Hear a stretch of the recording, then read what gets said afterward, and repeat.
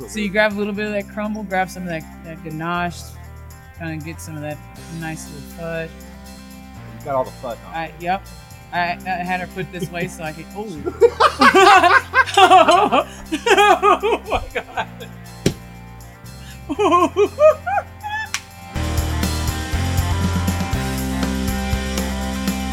Welcome to the Lone Star Plate Podcast. I'm your host, Patrick Scott Armstrong. Join me and a famous guest.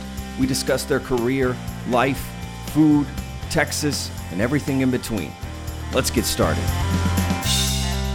The Lone Star Plate Podcast is produced by TexasRealFood.com. Find out more at the end of this episode. Hi, guys, and welcome to another episode of the Lone Star Plate Podcast. I'm your host, Patrick Scott Armstrong.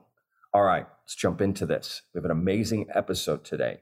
Another on-site interview. So I visited Uchi in Dallas.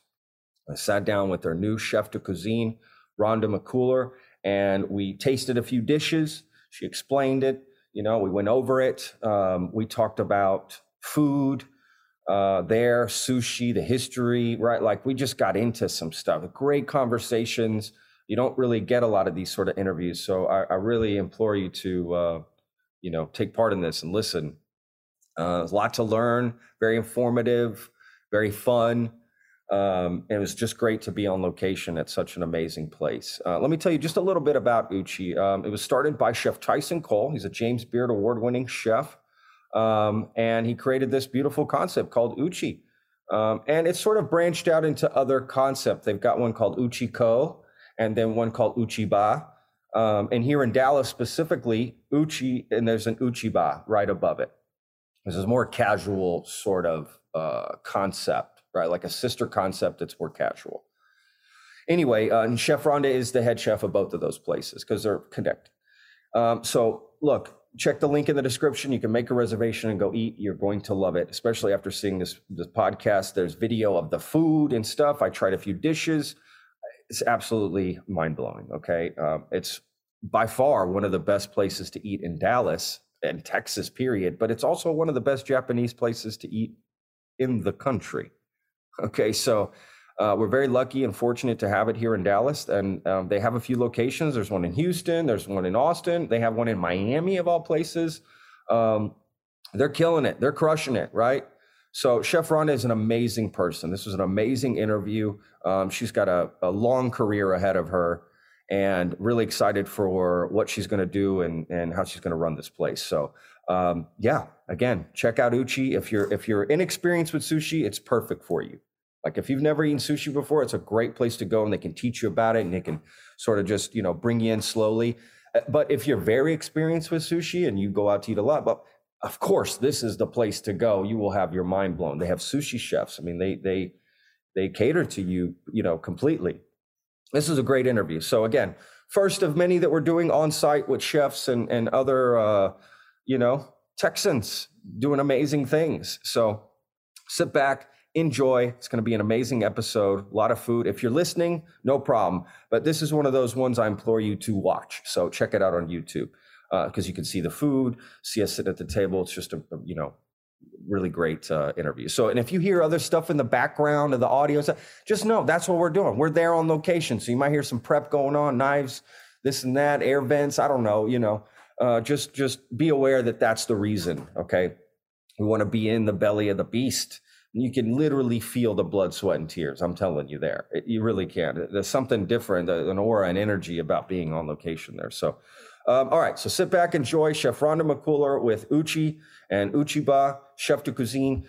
Real quick word from our sponsor before we get going, Texas Real Food, because we got to keep the mics on, okay? And then we'll be right back.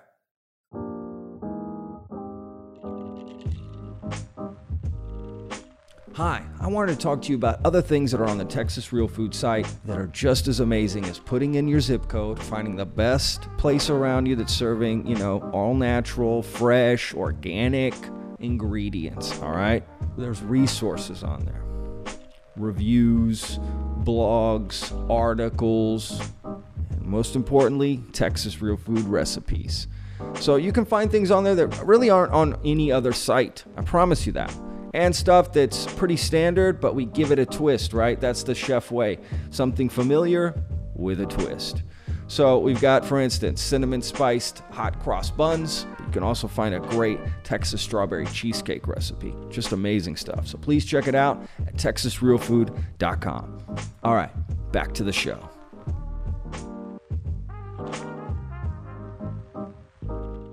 All right, we're back. Before we get to the interview, I got to explain our social media. Please follow us, like us. We're growing slowly, but we really appreciate all the support. Check us out on Instagram and Facebook. It's where we run the most, only there.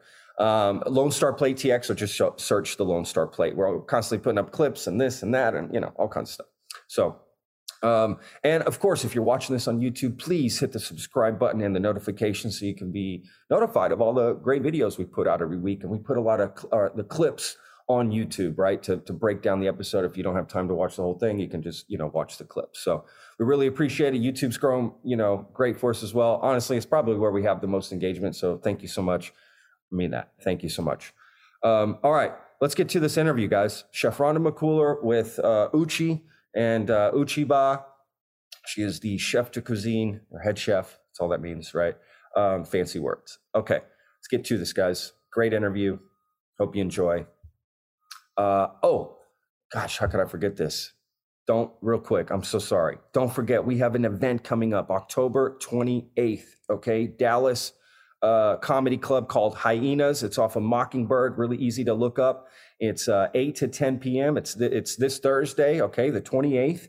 Doors open at 7.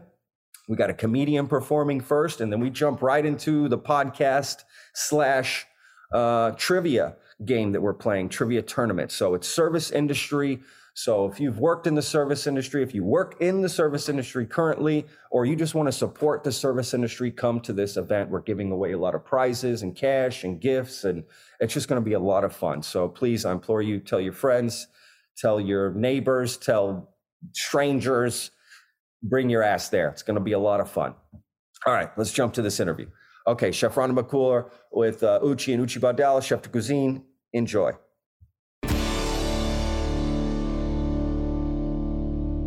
Look at that. Perfect timing. What is this? Oh, bring it up here. Yeah, go ahead, bro. No sweat at all. Wow. What is this? Okay, Chef Rhonda. You know what? Chef Rhonda, how do we say your last name? McCullar. McCullar. Okay. McCullar. Wasn't sure. I didn't know if you gave it some extra. No extra flair in it. Okay. It's just McCullar. I speak Spanish too, so every time I see two L's, I think a Y sound. Makes sense. Yeah. All the time. Yeah. Okay, well, what is this amazingly beautiful dish here? So this is our Madai Crudo. This is a dish that's like super special on our menu, mainly because our head sushi chef, Paul Sama, he created this dish in a mind frame of doing something special for his wife on their anniversary. And so they went to Japanese flower garden and found one of her favorite flowers, and he basically created this dish from that inspiration. Wow. And created a Madai Crudo that resembles a flower. And so that's basically what you have. You have Japanese sea bream, Asian pear, onion zoo, daikon oroshi, miyoga, and chive. And so it's supposed to resemble flowers. Madai is a fish that people typically eat in celebration. And so it kind of like coincided with what his inspiration was for this dish. And so it's one of our fan favorites. Wow. Isn't it amazing how there's so much story in just one dish? Just one dish, yes. Right, like and you can taste this. You can taste the backstory in the dish. It's so delicious, and you can taste all the love that you put into it. You can taste the backstory in the dish. That's such a great. We're quoting you on that. Oh man, that's a great quote.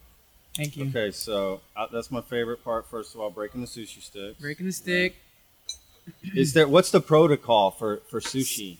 This is I sort of, right? Is it just you move one at a time? Yeah, you move like the top one. Okay. You kind of hold it like a pencil is what I normally do, and this one's kind of stationary. And then you use that to kind of grab that piece. What am I doing here? So you're gonna grab a piece of Madai here. Okay, a little bit of Madai. And I would label Look, guys, I'm already struggling. That Asian pear. Then grab your Madai, kind of dip it into that sauce so you get a little bit of that. And so here at Uchi, our main thing is just making sure that we have a perfect bite in everything that we eat or everything that we present. And so kind of created that for you. And so you kind of roll it up and then enjoy it. Okay. I'm a little struggling, but I got this. That's okay. There you go. Oh, my. See, look at that deliciousness. What do you think about that? The acidity of the sauce, the sweetness of the Asian pear, then that bitterness of the daikon. It kind of all just works together and makes like a little party in your mouth. Oh my gosh! Just that little bit of daikon too at the end, a little crunchy. It absorbs everything, right? Mm-hmm. Absolutely beautiful. Yeah, there is a story there. You can taste. There's 3 acts. Yeah, I can taste it. Wow, Yeah. that's absolutely mind blowing. To be honest with you, so that type of fish is a celebratory fish. I never heard that before. When he was describing the dish, and it was news to me, and so he told me, he's like, yeah, this is a type of fish that in Japanese or Japan that people use as far as celebratory. So like here, people like celebrate. Let's go get some T-bones over there. They're like, let's get this fish. Yes, right, let's get some mare, because basically of the texture and how it feels in your mouth and how delicious it is. I would assume that's what it is. I mean, for sure. There's definitely a lot of fireworks going on for me, for sure. Okay, so I love that we started with this dish. It's a great way to get going. Okay, chef. So you were just named, right, chef de cuisine here at Uchi and for Uchiba. Sure. Right, for both. And let's, I guess, explain, what does Uchi mean, first of all? Uchi means home. Home. Okay. Mm-hmm. And so it kind of describes what this place is for everybody that works here. So that's awesome. Yeah. What a great name. I can't believe I didn't know that. And I lived in Austin for a long time. I used to go eat at the OG. Proper. Yeah. We call it Proper. It's our home store. Oh, sorry. Mm-hmm. Okay. The people that eat there in Austin, we just call OG. Yeah, OG. Okay. The OG. The OG Uchi. I had my food truck right down the street, so we would head up every once in a while. There, it's off South Lamar. Okay, so what does sushi mean? Like, what does that mean, sushi? Like, people have, first of all, there's a lot of people that are intimidated to go eat sushi, right? And so, like, what does that mean? Let's just, I guess my interpretation of what I would say sushi is, I think a lot of people are, like, under the impression that sushi is just raw fish. Or it's correct. That is what people think. Yeah, it's just like raw fish just bland fish, just on a plate, and then that's it. Yeah. For us, I feel like sushi, to take it in a sushi realm, and what that really means is just like something that is super, super delicate, that we're creating a mouthfeel that is like going to be memorable for anyone, that even if you do not like fish or raw fish. And so while you're saying all this, please enjoy. Yes, please, I'm sorry. And as well as the fact that sushi can be served in nigiri style. That's a slice of fish that's over rice, which is a little bit more approachable for people who are very new to having sushi. It helps kind of serve as that barrier of I'm eating raw fish, but here's this rice that I'm very familiar with. Totally. And I think the best thing and the major thing to note about sushi is the freshness of the fish. We source our fish from the Japanese market, and so it's definitely something that is very dear to us as far as when we're serving, just based on the fact that we're getting fresh quality fish, the best quality fish that we can serve. Starts there. And it starts there. If you have sushi that's not the best quality, then I think that's where most people get their dislike. They're having maybe they're doing all the technique, this, that, the other, but it doesn't matter if you start with a bad fish. Yes, the quality of the fish is just not everything. there. Yeah. And so totally. it's everything as far as like approachableness of eating raw fish for anyone that hasn't done it before. And so for me, it's just quality of fish, the sustainability of that fish, and how we're presenting it and serving it. Do you think Uchi's a great place to come if you've never had sushi before? Definitely. I think so for multiple reasons. For our nigiri pieces, mainly our mara, it's the same fish that you have here, but it's so flavorful and so memorable that when you have it, you forget that you're eating raw fish. And I think that I like that. That that mindset of trying to get past I'm eating raw fish. Once people let that go and actually allow themselves to taste what they're having, they're hooked at that point. Yeah. No, that's great. And if you're an experienced sushi eater, if that exists, or I don't know if people say that. There are. Is that the term? I don't know what people say. Like, yeah, I'm not really sure what you. You know, like I eat sushi all the time. I know what's going on. You know, people be like, come with me. Yeah, like I know what's up. I know how to do everything. Yeah. You know, this is definitely the place to go, right? For sure. I mean, for sure. So that's great that no matter what level you are, right? This is a anyone that's like well versed in it, anyone that's had a lot of sushi, they can come here and see that we have a high quality of fish, a nice variety of fish, and then our yukumi is something that's like the seasoning that you put on the nigiri piece or any other sashimi. It complements the actual fish. It doesn't like overpower it or anything like that. It complements it and makes it super super delicious. Why can you eat raw fish? Why can you? Yeah. Why is that okay? I mean, I know. I'm just saying for people listening, like they think that's it's bad for me. Right, so regardless of you saying, well, I'm going to do it this way. Technically, the way that it's processed and the way that it's handled allows you to be able to have it and consume it without being sick. We process it in a very clean way so that there's not any parasites or anything like that, bacteria or anything that's forming. That should be your real true concern whenever you're thinking about eating fish. And so we take high standard in first of all sourcing high quality fish. For sure. Because that right there, the way that the fish is caught and processed before it comes to you, that is super super important. And if you're getting low quality fish, then that's probably a low quality fisherman that's catching that fish. So therefore, there's some things that are being missed. Cutting corners, trying to, make the biggest bang for this buck. Yeah. All those things that we all know that happens in that type of market. And so as long as you're focused on quality like we are here, you should be very comfortable with having it because of the process. Yeah, absolutely. I mean, of course, right? Like, I mean, coming to a place like this, you're going to probably a lot of people aren't even going to think that, right? It's like, no, they got it here. Right. Other places, a shopping center, you see Kroger. A little sushi place. Yeah, Kroger. You're like,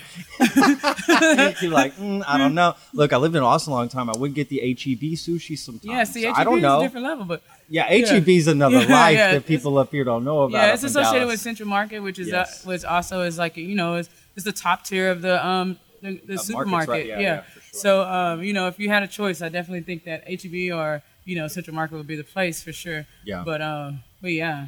I just thought sushi's just getting so popular. People are becoming more accustomed to it and what's happening. What did you know about sushi like before you came around? I didn't know very much at all. No? Okay. So you didn't grow up eating sushi? Not at all. Okay. Nope. I was nope. My mom didn't really deal with it. Like I was not exposed to it at all. Yeah.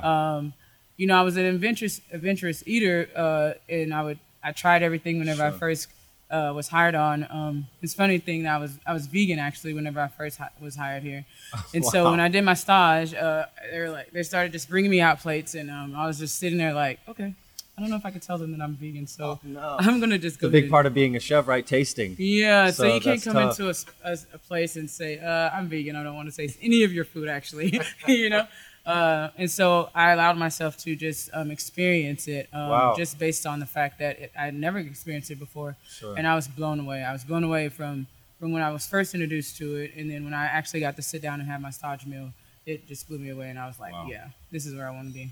Wow, that's awesome. Wow, what a great... what I love about Chef Tyson, the way he runs his kitchens, is so many people stay here. Yeah. They work... He hires within and he promotes within, and I think that creates an environment that makes you want to stay because, if I stay, there's opportunities. It's a home. It's like your family. Exactly. Yeah. I knew Alex Estranti, who used to work here for many years. I worked with him at Stephen Piles. Oh, nice. And I remember when he came here, it was a big deal. He was super excited. He was just so ready. And it's just great to see that happens. Because there are restaurants that doesn't happen. They're immediately hiring out a chef from somewhere, right? To bring that menu, to do something. And can be very... take a little bit of your motivation away if you're on the line, if you're Sue, if you're it's like, what am I working to? Yeah, what am I working to here? Yeah. So and also it can go it can be a real strain on your culture. One big thing about Uchi that I really really love is the culture. Yes. And that's why I think Chef Tyson really is very strong and very holds dear promoting from within. That's awesome. Because that when you're here, you're going to learn and you're going to be a part of the culture because essentially you are the culture. Because if not, and you wouldn't be employed here after a while because, you're going to stick out. Like everyone here basically embodies all of the culture, not all, but a majority of the culture, core values. That's awesome. So because of that, like we promote from within. And, speaking on Chef Alex, he was one that I started and opened Dallas as a line cook, and he was one of the opening chefs he was a sous chef, and he was on the team. And so he was super, super impactful in my culinary career here, my growth here. Awesome. Shout out to Chef Alex for sure. Yes, shout out, because he definitely had a major part in like my growth here as a chef and on the line, and how he brought me in and taught me things and just showed me the way. And so he's very much like that. He was like that at Stephen Pyle's. We used to have a great time on Sundays. We would work Sundays together. I worked front of house. So I would manage front of house. He was at back of house. And Sundays was like nobody's in, right? Like we were just hold up the whole restaurant at Stampede, right down from here. Yeah. Long time. God, that was so long ago. Yeah. Oh my gosh. Those were the days, Memory man. lane. Alex would make risotto on Sundays, like family meal, style. I used to love that. So anything that guy made. Delicious, right? Oh, delicious. Yeah, he had his style, and I learned a lot of things from him and the other chefs here. And that's one of the biggest things. That's gotta like be crazy, right? You're just looking around like all these rock stars just teaching you stuff, right? Rock stars. Now you're one of them passing it down. And that's and it's that home feel and that pass down, like you call it, like in a home, in your family. Yeah. Everything, your culture, your standards, what you believe, that's all passed down, from generation to generation. And that's pretty much what happens here. It's like a generational pass down. And it's a pass down from chef to cook to prep to, all of that. And so, that's something that's really, really kept a lot of people here, and me particularly, just because of that idea. Absolutely. Did you ever work with Hannah Downing? Yeah, Hannah started. Yeah. She started out with us. Okay, I mean, she was over at Stephen Pyle's with him. That's how I know Hannah. We were on the line. Yeah, we were on the line. Shout out Hannah too. I think she came because of Alex. For sure. Yeah, and then the really cool part about that our team was that we had we were like one of the only times that we had an all ladies hotline. Like, that's awesome. It was, and Chef Alex was there. It was Chef Kyle too. Bet he loved that. Come on. But it was super impactful because it was a lot of women, and we were just working hard in one of the busiest restaurants in Dallas, and just rocked it out. And so, Chef Dina was there. Chef Junior Borges over at Meridian now, he was there. And so just having that on the line at that time was like super, super, super cool. And Hannah was a big part of it. That's awesome. She came in as Hannah, and it was just super awesome. She's such a great person. Such a great person. Yeah. But she likes her the way, she likes standards. Oh, yeah. And it was something that, the good, cool thing about that was like everybody had that in them. Everybody had that tenacity, that work hard, that teamwork, that thing that I keep talking about, like that core values of this place. Everyone had it at that point, and we were all just like, look at this. Look at us go, y'all. Look at us go. So doing it. Yeah. That was that. I think that's one of the memorable parts, like with Chef Alex and with us on the line, and Hannah, is that we had that all girls line. That's and awesome. It was we were rocking it. We were so busy that day, and we were just like, yep. That's all we said was like, yep. I love yep. I mean, when it's going right, right, it feels like nothing. Great. Right? It feels awesome. It's honestly what I miss about the industry the most, are those moments. And everything's clicking. Yeah, and you're in there battling, and you're busy, it's 4 o'clock. You're busting. Or, and you look up and it's like 9 o'clock. I'm like, totally. Damn. I mean, sorry, dang, what happened? No, you can say damn. Okay. You can say anything. It's all good. It's all good. Okay, damn, what happened? It's a restaurant. Sorry, children. Let's know. But let's be real. I had Aaron Franklin on. He went to town. I'm sure he did. Every word. Trust me. So worries at all. No, that's great. Actually, bring up a great point. I wanted to talk about that, like kitchen culture, women in the kitchen. Like, how much have you seen that change? Over time. I know you went to you graduated from Le Cordon Bleu. You went to school. Then you worked for Marriott, right, for a few years, and then here, right. So not to say not a lot of experience in other kitchens and stuff, but what is great is you have been in one place to see an evolution. Yeah. Or it was that way when you came in too, right? Yeah. I mean, Uchi's been around for a really long time. Let's talk about that. Like, what do you think about it? Where do you see it going? What do you want to see changes? I don't know. I mean, I definitely think from when we started to right now, and obviously we didn't have this many stores, but we didn't have a lady CDC, and now we have 2 lady CDCs. We have Ariana also, which is our pastry chef that's been a part of the management team and the leadership team. When you say CDC, you mean Chef de Cuisine. Yes, sorry. Yes. But to have that now compared to whenever we started 6 years ago, shows the true growth within our company. And I don't think I never felt like any type of discrimination or anything like that as a woman in our store or anything like that. But it wasn't a representation of a lady as a CDC. And so, to see that now, and for other, lady chefs that come in, I think it's super, super impactful to see that in our company we have 2, 3 really that are in leadership. And so, that is something that is, very specific to our brand. And so it's super, super cool to see the evolution of it for sure. And to be a part of it, to be that face and to be that little bit of inspiration for somebody. I think it's really, really They cool. come in, right, and they're working the line, they're like, look at Chef Rhonda, that's where I could be, right? I mean, essentially, that's, any good chef should want you to take over their position. Right, to be working to take over. That's sort of the point of what you think. We tell everybody all the time, like, when you're a line cook, you should be, trying to master your station, but you're looking to be, what is that sous chef doing? And what do I need to do to get to what he or she is doing? And so as long as you have that growth mindset, I think that's going to... I mean, there's some lifers that work the line. Let's be real. Yeah, I've worked at a lot of restaurants. True. Like, there are. That's what they like. True. They just don't want that responsibility, True. but they show up on time. They do their thing. Their prep's done. True. Like, right? They're... Yeah.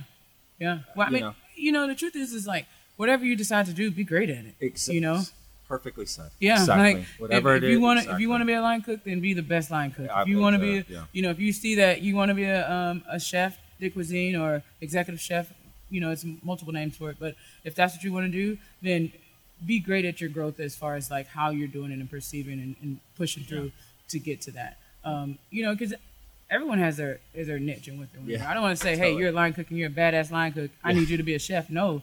Sure. You want to be a line cook. If this is what you want to do, then I know that you'll be that representation of what we want and what we need on the line in order for you to be able to, mentally be able to, handle it, so. And one thing is like working the line at Uchi than like, fucking TGI Fridays or something, right? It's not even the same thing. I mean, there's a different sort of pride of when you leave work, when you come to work, when you tell people where you work. That was always a big thing for me when I was in the industry. Yes. Like, I wanted to work at the best places. So, because I felt when I tell people where I work, it wasn't like this is where you work. No, it's like, this is where I work. I felt pride coming in. I wanted to do the best. Everybody did. Like you said, that energy of everybody wanting to like just succeed and be the best. Yeah. Just striving for excellence for sure. Exactly. As well as like, when we're busy here. But not only we're busy, but we have extreme finesse, like whenever you're plating. Totally. This stuff is like, look at how totally. And think about, serving 70 of those a night, Absolutely. So, being that, you already know it's going to be intense. And at the end of the day, like, we are all, I think, those adrenaline seekers. Like, we seek for that super, super intense moments. And once you push through them, as long as you have your team behind you, and you have a solid team and y'all working together and making it like super, super enjoyable in that sense, this is like, our baby. This is what we do. Absolutely. This is like, once at the end of the day and you're pushing out all these plates and you're like, man, we just served 414 people and like didn't even feel that hard. It felt hard as hard, but it didn't feel like, death on the line. You know what I mean about death on the line. It's all about just like prep. Bang, bang, bang. Let's be real. Oh yeah, right? Prepping. You do the hardest. I always heard that you do the hardest work before the guest shows up. For sure. That's it. Keep it fresh. Keep it nice and neat. Make sure you're prepped up and you know your backups, because if not, then when you get hit 8:00 and you're down to your last quart of onion zoo and you don't know, that's when that extreme. That's when stuff happens, right? When you got to prep in the middle of service, and all of a sudden you're back there with the mandolin doing something. It's much different and than you're being watching busy. your station, and you're like, and you're trying to keep your ticket times below 30 minutes, totally. and you're getting more tickets. Oh, and you just got 7 more of those. So you try to keep away from those moments, definitely, because they add to the stress. And so as long as you keep your mindset on what the goal is and what you're expected to do, essentially, and what the expectation is of what you need on your station, like you talked about. Set yourself up for success. Otherwise, it's going to be, trouble. Yourself up for success. Exactly. Now, y'all don't do lunch here, right? So it's all dinner. It's like 4 to 9:30, I think, something like that. 4 to 10. 4 to 10. Okay, so just a nice, solid, straightforward service once a day. The rest of the time, it's just getting ready for that. Getting ready for it, for sure. That's it. Did you guys ever think about doing lunch or no? Please don't. I know what lunch is like. It's Please. like all of a sudden you're gonna have a hamburger here. I promise. You start doing lunch, you're gonna have a hamburger all of a sudden. Please don't. We have a hamburger at Ball, but please don't. Okay, we're gonna move past that. I know. I get it.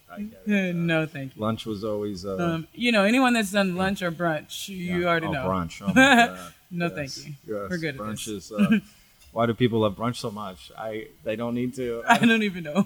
I haven't even been to a brunch in I try not to go there years, because I know I know how it feels to be in the back of the house. So I'm not even going to try to go and support that because it is a hard place to be. Brunch is no joke. You're coming off a Saturday night service. You don't want to get up that early to be ready. Yeah, no, for sure, absolutely. No, thank you. That's crazy. Nope. I love that so much. What I wanted to talk a little bit about specifically like a sushi chef and how that separates from just like a standard kitchen chef, right? Like someone that I saw an interview with Tyson Cole kind of going into a little bit, and I just thought that was fascinating, and I'd just like to explore that a little bit more with you. So here our head sushi chef is Paul Sama. He is definitely the mind behind our sushi bar and our sushi experience. He and we collab on different ideas, different expectations of the bar, and different flavor profiles and expressions that we would like to do as a company or as a store, or him as his own expression. The main thing is like when I talked about before, that kind of separates from what I would call a classical or just a chef from a sushi chef. Would be just the love and the admiration of fish and just the flavor of it. I mean, people really, when you think about fish and you think about sushi chefs, and you don't realize that there's like seasonal fish and different things like that. And so even within that fish market, even with that fish idea, there's like seasonal things that I've learned like I didn't even know. That he's taught me a lot about. That you can get like based on the season. And so as a sushi chef, they super pride in fish quality, the type of fish that you have, the yukumi that's served on the fish, the style of dango, how much rice,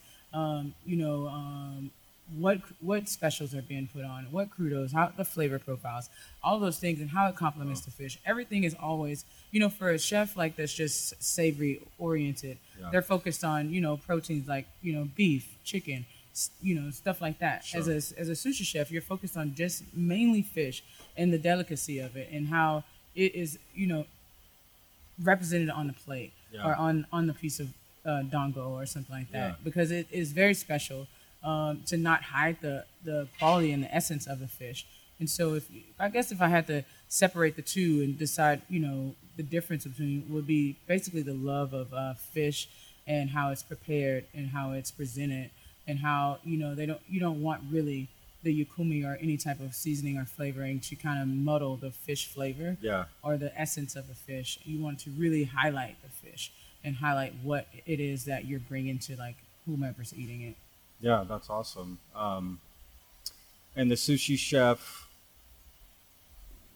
I guess, talks to the guest too, right? That's a little bit different. Sushi chefs definitely. That makes sense. Well, in the truth is like in our style, because we're Chef Tyson is a sushi chef. He wanted to have the sushi bar experience at every table. So the sushi chef, the sushi chef like talks to the guest, like you're basically creating a meal for your guest and your team, like whoever you're serving at that moment, based on what you have. At the sushi bar, you can get a lot of off menu type things because you're reading your guests and you have the liberty of creating something right there in the moment. That's pretty cool. Yeah, that someone else may not be able to get. Yeah. Bring it in. Are you good on this one? I will. Can I just get one more? Please have it all. I'm sorry. This is like so Give us delicious. just want to eat. I just want to eat everything. There you go. Rhonda, I'll let you explain. Thank you. Her creation here. Beautiful. Okay. Oh wow, that looks ridiculous. Thank you. Really amazing. Go for it. Alrighty. Yeah, finish all that. The good thing is that as long as some flavors. Yeah, see it sits, and so it's starting to marinate inside of that zoo, and so it's just gonna keep getting better and better. That sauce or the juice is unbelievable. Really. Yeah, that looks ridiculous right there. Look at the plating, the detail, right? Like, that's that finesse that we're talking about. I mean, something that we really pride on when creating dishes. It's our artistic expression. I think chefs are artists. Totally. To be totally honest, I agree with that. And when you look at that plate, it's kind of like looking at a canvas, and you're like, ooh, let's make it sexy. What can I do with this? Yeah. What can I do with it? And the plates space. are definitely spatial awareness is definitely very important whenever plating and creating a plating style. Yeah, for sure. So what we have here is a ribeye tataki. It is marinated in a black garlic marinade, fried egg miso foam, goma, which is sesame seeds, a Brussels chimichurri, and mustard frill. Sorry.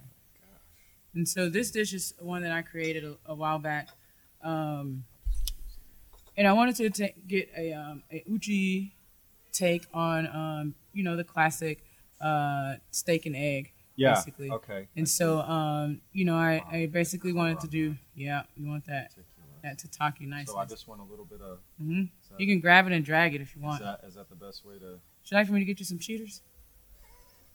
I'm so embarrassed. Oh, it's okay. Listen. I got this. You got it. I'm trying. I feel like there you I'm go. doing something wrong, but no, you're doing it great.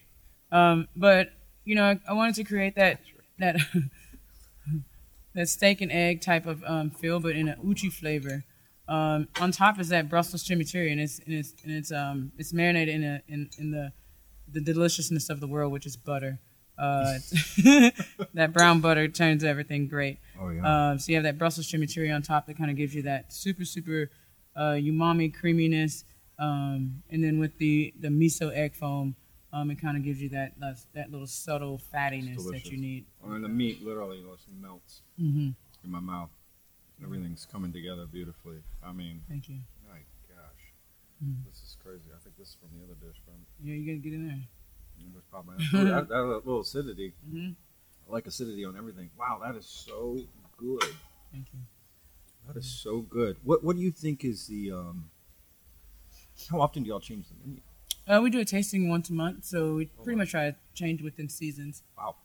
But once a month we do tasting, and we pretty much try to change our specials menu once a month. Once your dish is approved, then we go into switching it out for current specials. To the new Is there something here particularly that people are always just ordering, or is there something you're always running out of, or a particular dish or something? We run through the two dishes that you tasted are the ones that we kind of run through a lot of. Okay. Maidai Crudo, which are they both started as a special. So the cool thing about this is that one, anyone can create a special. Love Okay, that. so even if you're a server, Yeah. you can collab with the kitchen. Collaboration is a big thing. Wow. And we can I've create. never heard that before. Never. A server helping create a special. That is one thing that I love that. those really cool things about the Uchi that some people don't know if you never worked here, and it kind of separates it from other restaurants. Totally. You can get everyone's like, oh, you only worked at Marriott and you only worked at Uchi, but I got something from Uchi that I don't think that I would have really gotten from other restaurants. 100%. Technique and stuff like that. You can learn technique. I went and staged at a lot of places because you go in and stage, you see that perspective, Sure. and you take it on within yourself, and you go and learn, and you can try out anything here, in our home store. So experience is basically what you make of it. Yeah. But when you have the flexibility of making specials, and anyone can really collab on those specials. Even as a line cook, making specials from whenever I first started and trying to learn, the culture of what Uchi was, what Japanese cuisine is, I didn't really have that much backing on it, and so being able to like create specials and being able to try, being able to collab with chefs like Chef Junior, Chef Alex, Chef Kyle, the ones that came through that was very impactful in my growth, and my Chef Joe Zacolate, super impactful. Wow. For me and my growth as far as like the culinary expression and how flavors work together and stuff like that. Being able to go through that process each month, trying it out. Oh, nope, it didn't work out. Okay, cool. We'll move it to get there, right? Yeah, that's how, you learn by your mistakes. And so being that we have this special process every single month, you can definitely get to a place to where you will fine tune all your skills. Yeah. And then from specials, like say, for instance, these two, they started out in specials. Then they pretty much were transferred over to the core menu. So if it's something that's like super fan favorite, we move it over to our core menu so that everybody can like pretty much enjoy it all the time. Sure. And so you want to make sure it's like some type of ingredient that kind of can last all year long and stuff like that. And like our core menu also changes often too, or within a certain time, seasonal times. But it's super just impactful whenever you can create a dish and come in and you can bring your family in and you can say, oh yeah, it's on the spec page, but it got passed to go to core. Yeah. That is like a different type of feeling, especially when you're a line cook. Most times, got a the dish menu. On the menu. The menu is based on the chef that's 100%. That's running the place, and so to be able to have a full expression of our house, basically, and and let everybody enjoy that. I think part of that culture you were talking about earlier, right? Yeah. Talk about creating that culture, which is honestly in this day and age with the way restaurants are right now, with COVID and the pandemic and lockdowns, and the restaurant industry and the service industry is going through some changes. People are leaving the industry. Oh yeah. Right? And some are coming to it, but more are leaving than anything. And if you're not creating good work environment and a good culture, and people aren't just, you're going to be struggling. Yeah, quality of life is definitely priority for people now. Yeah, and we're we've experienced that. Which yes, COVID was horrible. What made me hate this industry for a while, right? It's a love and hate sort of relationship you can have with this because of that, and yeah, exactly. Yeah, just like life balance. We work a lot of hours, number one, and we work. It's pretty intense whenever you're working. So whenever you're off, you got to have that first day of sleep, and then the next day it's kind of running errands and hanging out with family and friends, and then, finding some time for yourself. Sure. I like to wake up early. That's one of my things. I wake up early so I can have a lot of time, like for myself, to do my little routine, meditate, walk, all those things. Because if you don't have that, you're going to feel like you're just coming to work, going home, coming to work, going home. And I think that's what happens to a lot of people. Right. And that is the thing that's kind of making it to where people are like leaving the industry because they don't have that balance. Yeah. And they're not understanding what it's going to take to actually gain that balance. The long term. For sure. To stay in it long term. To stay in this long term and to be able to, the burnout. Yeah, to prevent that burnout. Because it's a big problem in this industry, right? Yeah. It is definitely an industry of burnout. And I mean, I think you kind of associate it to, you wonder, okay, so you have these extreme athletes. They're going out and they're playing games, however many times a year, and it's pretty impactful. It's pretty stressful. It's pretty, how do they do it? Well, they do get paid a lot more money than most people. But aside from that, what is making them do it? And it has to be like they have to have that balance and that perspective of like the long term of it. And the passion for being number one. I've interviewed the passion a couple for being gold medalists. That's what they said. It's the passion for striving for that excellence. I want to be the best in the world. Yeah, if you work here, crazy goal to be like, I want to be the best in the world. In the world, that's a big world. I'm like, wow, I wish I could think like that. Right? I want to be the best on my block. No, but yeah, like we strive to be the best restaurant in Dallas. Because you want to keep it within our realm, be the best restaurant in the world and stuff like that.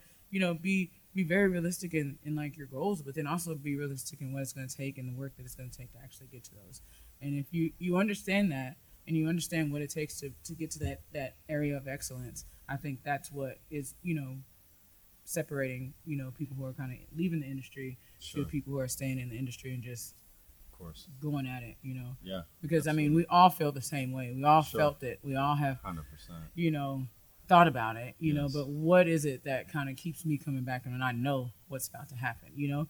And I think for me, it's just that strive for excellence and to want to be, you know, the best chef that I can be for myself, for the cooks and chefs that I have underneath me, and, you know, and just the industry in itself, you know, and how I can be a positive representation of what the next wave of this industry is going to look like. So. Oh my gosh, that's amazing talking to you. Honestly, hearing this, really, it's great to hear because I'm all about generational leadership, meaning, you know, what you do passes on to the next generation of leaders in the industry and how that's going to be. And I remember interviewing this one guy in Austin, Brandon Cash, owns Unbelievable. Anyone who's listening that's from Austin knows that guy, has heard about him. Even Chef Tyson knows who this guy is. And I interviewed him. I just, you know, that's what I told him. I said, man, he just was in the news for the wrong reasons. I was like, man, that's what disappoints me about you, that guy so much, was that he had no clue about that idea of generational leadership. It's like, what you're doing is your managers see it and go, that's cool. That's what I can do when I have my place. All right, that's what I can do. That's how I can be. No, man. You see what I'm saying? You don't understand the domino effect you're having by you acting this way or doing, you know, you're a parent of the industry, essentially. Absolutely. You know, more people need to understand that. Yeah, because if you don't think so, then I think that type of thought keeps, you know, if you don't understand that, you know, that you are very impactful as far as like where the next, you know, wave or the next generation of chefs are going to represent, then it's kind of, you kind of like are disconnected with, you know, I don't want to say reality because it's not really reality, but you're just kind of disconnected with, you know, what it takes, like the norm of everything, or the norm of life. Like if you, because as your children, you understand you know, whatever you're teaching your child, whatever things that you're instilling in them, that's gonna live with them until they realize either it's okay and it's something that I want to continue, or it's something like those generational curses that people always talk about that they have to unlearn. And so what you don't want to do, you know, and you don't want to be that chef that's caused, you know, people to have to unlearn bad habits. You want to at least be someone that's like super positive and impactful to where, you know, it's going to evolve the culinary industry and it's going to take us to that next level that we all didn't think that we could get to. And the only way we're going to get there is if we continue to positively, you know, impact it. And that you do that within your own store and within your own leadership expression for sure. Wow. Uchi's so lucky to have you. No, really, I gotta say that. I'm lucky to have stumbled upon Uchi. That's awesome. I love that. Honestly, anyone I've ever met that works for Uchi loves it. Has nothing but mad respect for the place and the way it works. And there's just very few places like that. Yeah, it's just the reality of it. You know. Yeah, and I mean, and it takes a lot of work and it takes a lot of dedication and it takes a lot of care. You know, all those things, and you know, you gotta. You know, just like at home and whenever you're with your family, y'all go through those growing pains. You know, sometimes you're mad at your brother because you know he pissed you off in some way, or you know you're mad at your mom. You know she didn't give you your allowance that you thought you were supposed to get. Yeah. You know all those things happen within a house, and you know you have to be realistic of the fact that it's going to happen wherever you go. It's just the way that you respond to it and you react to it is going to be the really true impactful thing. And I think as a company. We have definitely grown and definitely stood up to the changes of the industry and what that really expresses. And y'all are trailblazing in a lot of ways. Really, I mean that's the reality of things. I think a lot of restaurants probably look at y'all how to do things. This is what we should do, right? And especially in Austin, I know that was the case with Uchi. And, yes. You know, Austin's a much smaller city than Dallas is in that sense. There's a lot of great restaurants and great food there. But it's a smaller community than the Dallas food community. Which shows the true impact. Yeah, absolutely. Yeah, exactly. It shows the true impact of the company. I mean, once you start to spread out and stuff, you know, when you're in a larger city, it's really hard to like, you know, be as impactful as you are in your home city. But being in that home city and how impactful Uchi is and how it kind of changed and brought a different insight on the culinary scene there. Oh, absolutely. Really speaks to like what it is, you know, regardless if it kind of gets washed out in big cities because it's just so many restaurants here in big cities. But that culture and that presence is still there no matter what. 100%. And so that's what keeps most all of us here that's been here for 10 years. Awesome. I've been here for 6 years. I mean, that's honestly very rare for restaurants. Right. To be real. Right. That is super and this is rare. not just like back of house chefs. We're talking about also like front of house. Front of house has been here for 12 years, you know, 17 years type numbers. And you're looking like, okay, well, cool. That's amazing. Really, that's amazing. Like, and blows me away. And I think people, if you don't have that, if you do decide to leave, I think, you get that real, life, like, kicker whenever you're like, oh, well, I guess sushi isn't not that bad, because everywhere we go, we're going to have some type of problem. Oh, well, of course. Yeah, exactly. Like, sometimes you don't know what you have till it's gone, sort of thing. Yeah, exactly. You don't know what you have until it's gone, or the grass is not always greener. For some people, it may be greener. Sure. But if excellence is what you want, I think you're in a good spot if you're working here. Yeah, 100%. Look at everything you've had. Speaking, I'm about to jump into Get in this there. thing. Okay, I think we're going to start our little trivia. No. Or we could discuss your potential new lunch menu. No, I'm kidding. I'm kidding. No. No, thank you. Yeah.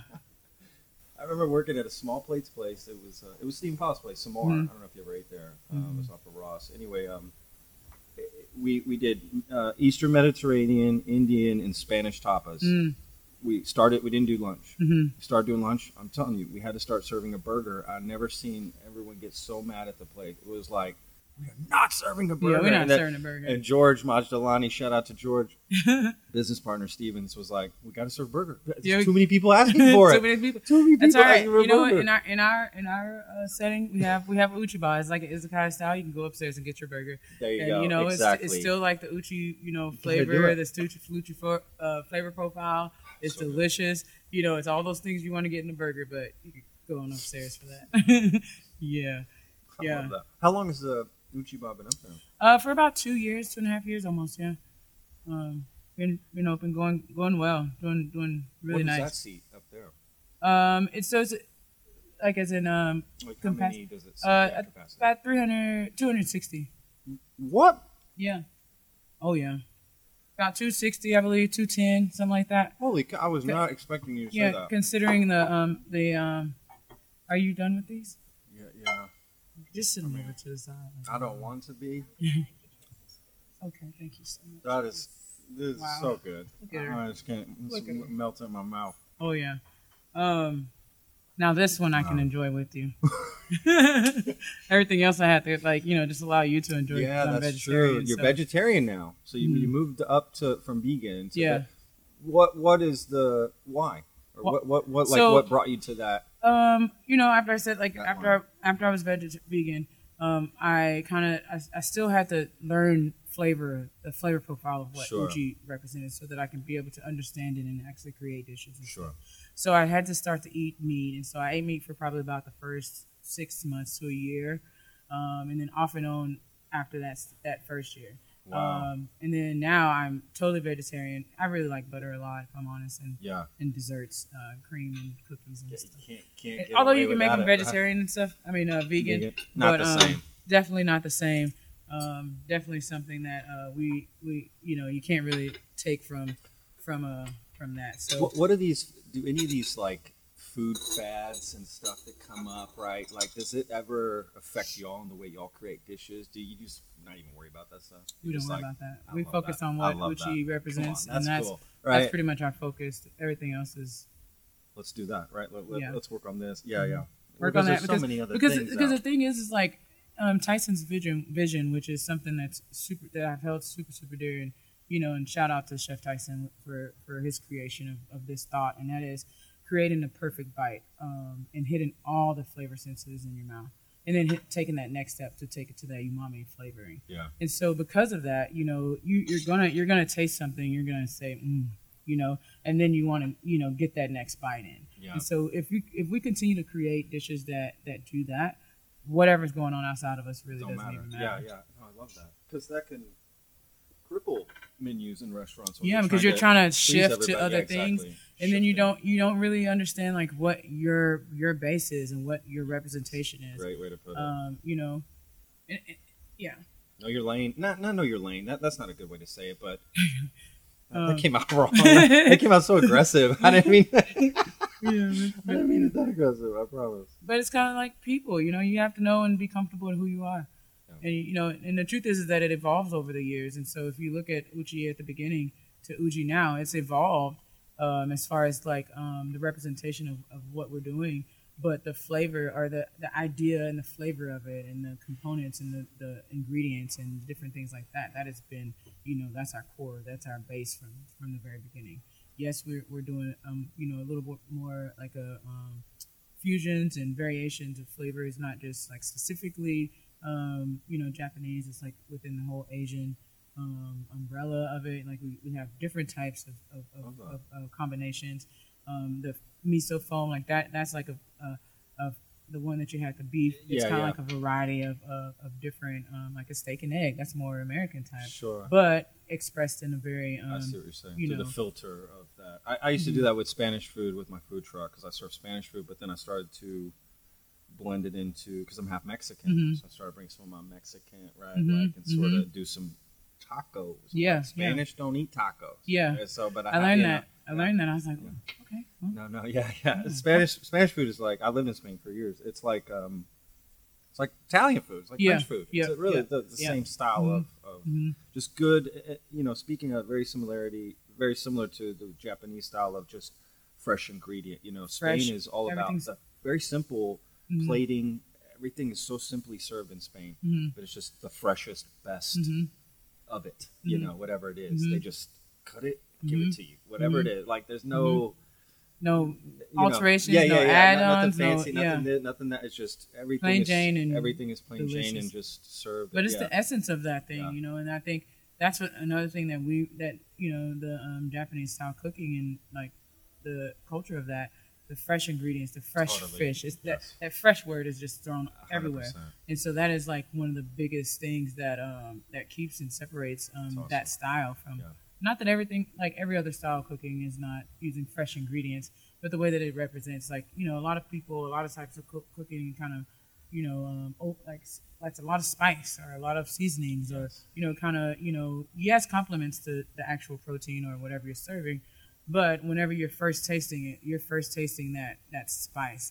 And that is what, like in Indian style cooking, that is something that is like prevalent, right? Yeah. For them, which is okay because that style of cooking for me is like delicious too, because I'm tasting the essence of the spices, which is very, very like special to that culture. And so that is that representation. But then when you have something that's like a fresh representation, like the fish, and you're having that fish, and it's just a fresh piece of just sliced off the bone, crazy. And you're just gonna taste it, and it melts in your mouth. That is the same feeling that you get. Like, I am like experiencing that culture in its most purest form. And so I think that's what like makes different styles of cuisines like very great. Like very memorable. The culture that comes with it. The culture that comes with it. But then I think it takes it to that next elevation. We're talking about the growth of the culinary. Whenever you can fuse those two things, like 100%. Different styles, and then you're marrying like two different cultures together and creating this new thing that no one's ever experienced before. And that's how you take that next wave to kind of like, keep it separate. But then also when you have that merge, it's just like, wow, that next like elevation of it. And so it's like super, super cool. Oh, that's awesome. I love that. And the more cultures that come to Texas, which there's a lot, you can get almost any style of food. Yeah. Right? Like Houston, Dallas, it's ridiculous what you can get. But when you experience those and you get those, you can have that spice heaviness with the freshness, but then how to balance those two things out, or have that super, super comforting, as in like the Southern cooking, and then you have that super comforting flavor, which is what I tried to basically on that ribeye tataki merge three different cultures in once. The freshness of the Brussels chimichurri, then the very soothing comfort of the ribeye and the marinade, and then the super like miso heavy, spice forward, not really spice forward, but flavor forward of the miso. So you kind of have all three kind of married in together, like in a very comforting, fresh dish. It was, man. I'm telling you. So this is our most popular. This is the most popular dessert. Yeah, okay. This is the one. It's our fried milk. Is what we call it. So you have a blondie crumble, fried pastry cream, milk ice cream, chocolate twill, chocolate fudge, and a chocolate ganache. So this is chocolate. Sorry. But the idea would be just like with all of our dishes. You know, I'm sure you've gone to Uchi's before, but you try to crack that because I like to get, you know. I've only been here once to eat. Oh, well. The Austin one I went. Okay. Well, maybe you'll come back some more. But so I didn't live here for the longest time. Just you just moved back. So now we know we'll be seeing you. From from now on. Absolutely. So you grab a little bit of that crumble, grab some of that ganache, kind of get some of that nice little fudge. Yeah, let me get in here. Oh, you got all the fudge. No, yep. Okay. I had her put this way so I could. Oh. Oh my God.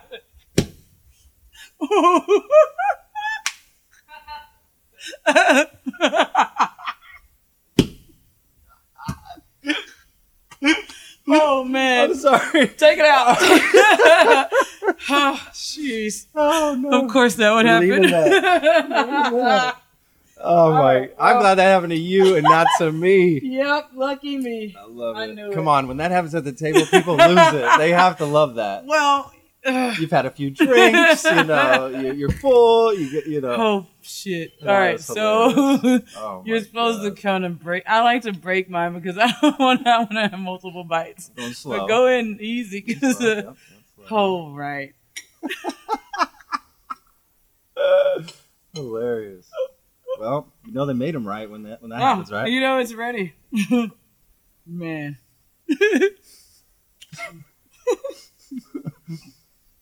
Oh my God. I believe we can skip the trivia for that one. That was. Oh no, we gotta do a few trivia. Okay, look, how is it? Delicious. Yeah, that's kidding me. I'm actually not a big dessert person.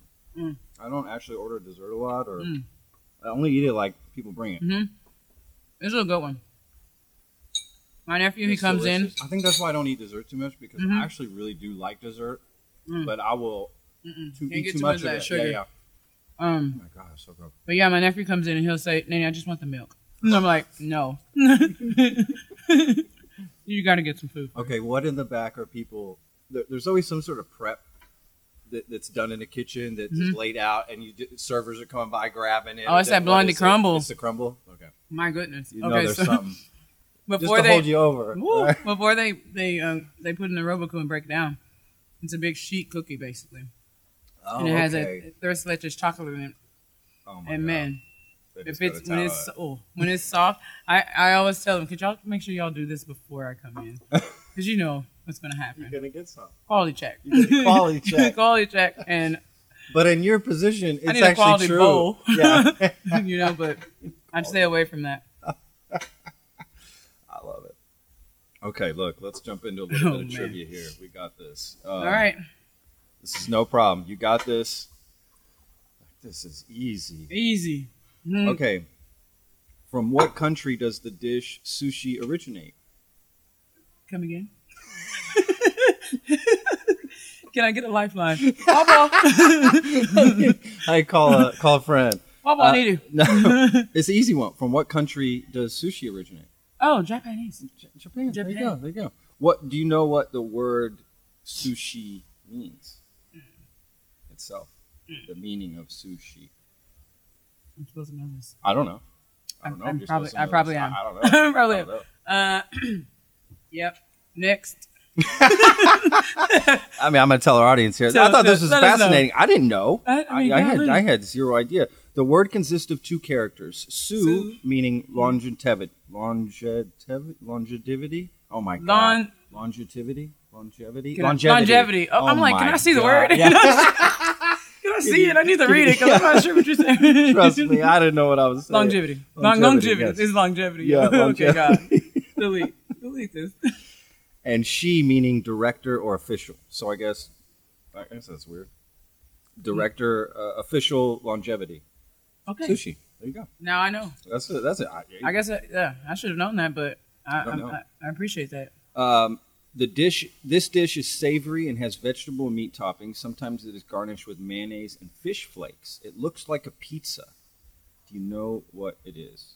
I would have to say that potentially would be the okonomiyaki. Yep, that's it. I'm not saying it right, but yeah. That's it. Watch. I was hoping you'd say it first because I'm reading here. I was like, oh, God, I hope I don't have to say this. I couldn't even say longevity. It's okay. No, that's it. Correct. Correct. Look, you're crushing this. Oh, man. This Japanese snack is a crunchy rice cracker that comes in many flavors. I don't know if that's too broad or not. Crunchy rice cracker. It comes in numerous flavors, including wasabi, shoyu, sesame, shrimp, and seaweed. It's like the ultimate Japanese snack food. So you may not know. I mean, it's not something y'all are serving here, you know, just like Japanese. Probably like their version of Cheez-Its or something. I don't know.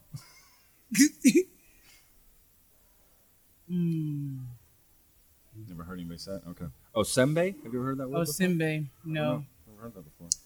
No. Obviously, I need to get up on my trivia. Well, that's sort of like that's pretty hard one.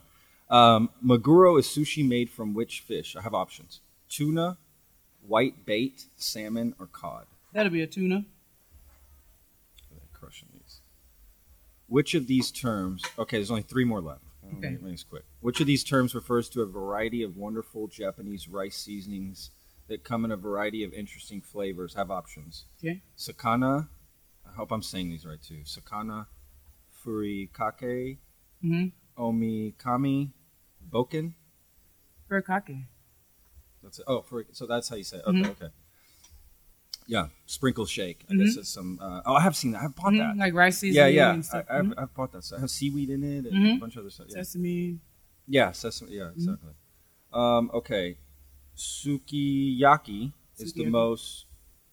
Yeah, okay, the way you said it is the most well-known example of a nabe mono. A little pot thing. Where all the meal is cooked at the table in a communal pot. Which of the following is not a nabe mono? I have options. Shabu shabu, chirinabe, yakitori, misutaki. I'll go with the yakitori misutaki. That's correct. Yakitori. Yep. Because yakitori is a grill. So. Oh, okay. That was easy. I'm glad to say yakitori. Okay, two more. Masago is what? Did I ask that? No. I have options: tuna, yellowtail, salmon roe, or smelt eggs. I believe it's salmon roe. No, smelt eggs. It is smelt eggs. That is correct.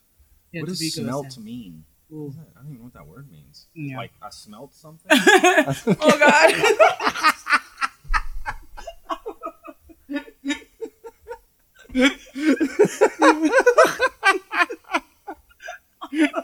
I don't know.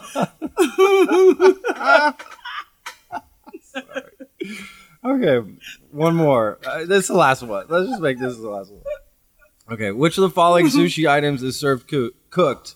Oh man, gotta give me these words, man. Ama-ebi, maguro, toro, or kani.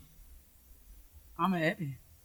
Wait, okay. So ama-ebi we serve with the cooked head, but the extra shrimp is raw. So I'll go with the last one. Kani? Kani. That's correct. Gosh, I didn't even know this stuff. Great job. Really, you did a great job. I think you only missed one, right? Whoa. Oh man, that's great. Great job. Wow. You did really well. Well, thank you. Yes. Look, normally I'm asking like musicians and authors, and they're just like, I don't know. They don't know any food stuff. They're just like, I have zero. Well, they're like, what is I don't know, something about cheese or something. You know, just be something random. It's like, how am I supposed to know that? Yeah. Like, hey, it's trivia. I don't know.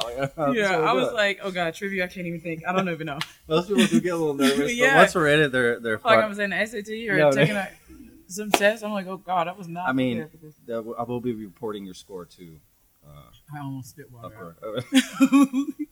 Oh man, that's funny. Okay, let's see. Real quick, I wanted to tell you about something, and for our whole audience too, but especially the staff here.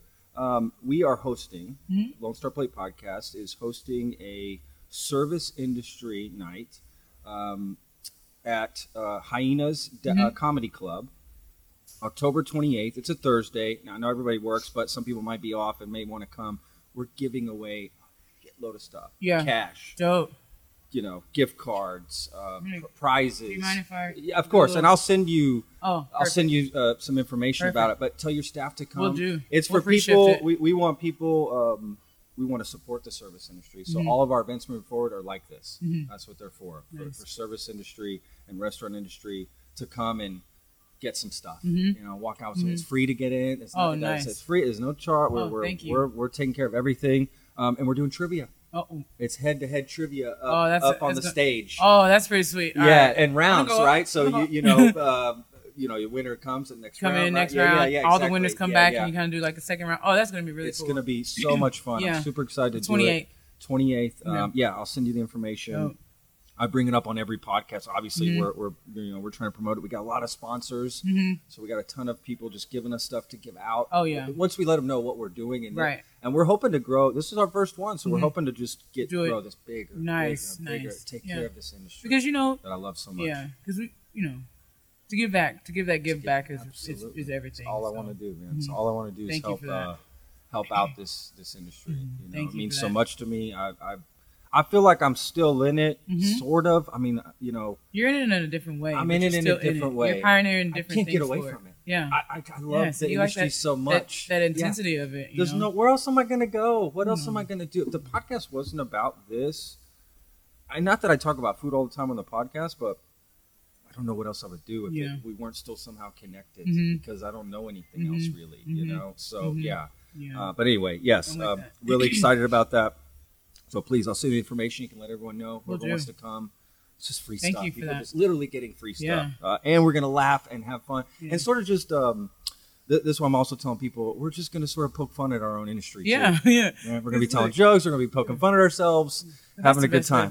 That's how we all are in this industry. So it's a great night for that. We didn't want to do a typical service industry night, which is usually just cheap drinks somewhere. That's all it is. Is a service industry no, making it interactive. That's this is a thing. Yeah. You can come and get something and, and you can win prizes. And I thought, what would I want to go to if I worked at? Because I've kind of like a company party or a company something like that. And there's people coming that aren't in the industry, but they just want to come support you. They want to come give you stuff, just clap you on. Hey, great job.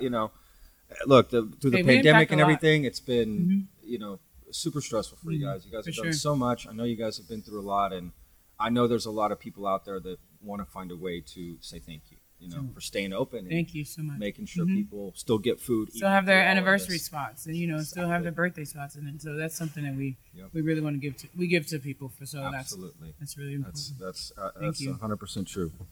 Okay. That's it. Is there anything I didn't mention? We'll put in the link, and obviously in our description we'll put the links for the restaurant, the hours, and all that stuff. And I do a separate intro. I'll bring all that stuff up. Anything? I don't know. Anything we need to? I don't think so. I think we covered everything. Yeah. Okay. Cool. Thank you. No, this was awesome. Really, I really enjoy this. We have a bunch of restaurants lined up that we're going to be doing this for, and we were waiting to do this originally. Obviously with the pandemic, we started doing everything through Zoom. We had no choice, right? We had to adapt like everybody. But now that things are sort of opening up, we're trying to get out and highlight, these great places, great chefs, doing great things. So thank you so much for the time. I don't know. We really do appreciate it. This was awesome. So, thank you.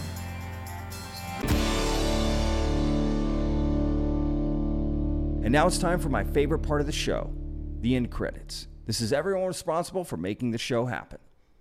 Executive producer, Sebastian Sauerborn. Podcast manager, Nevena Ponovich. Marketing manager, Caroline Grape. Video and audio editors, Danilo Vojnov and Pavel Sebastianovich. Thumbnail designer, Marko Vukovic. Social media manager, Ursa Rusman. Guest outreach, Corey Menciez. Designing image quotes, Jay Apuya. Social media videos, Labri Fernandez. Outreach support, Yonet Del Mundo. Thank you so much for listening. We'll see you next time. The Lone Star Plate Podcast is produced by Texas Real Food.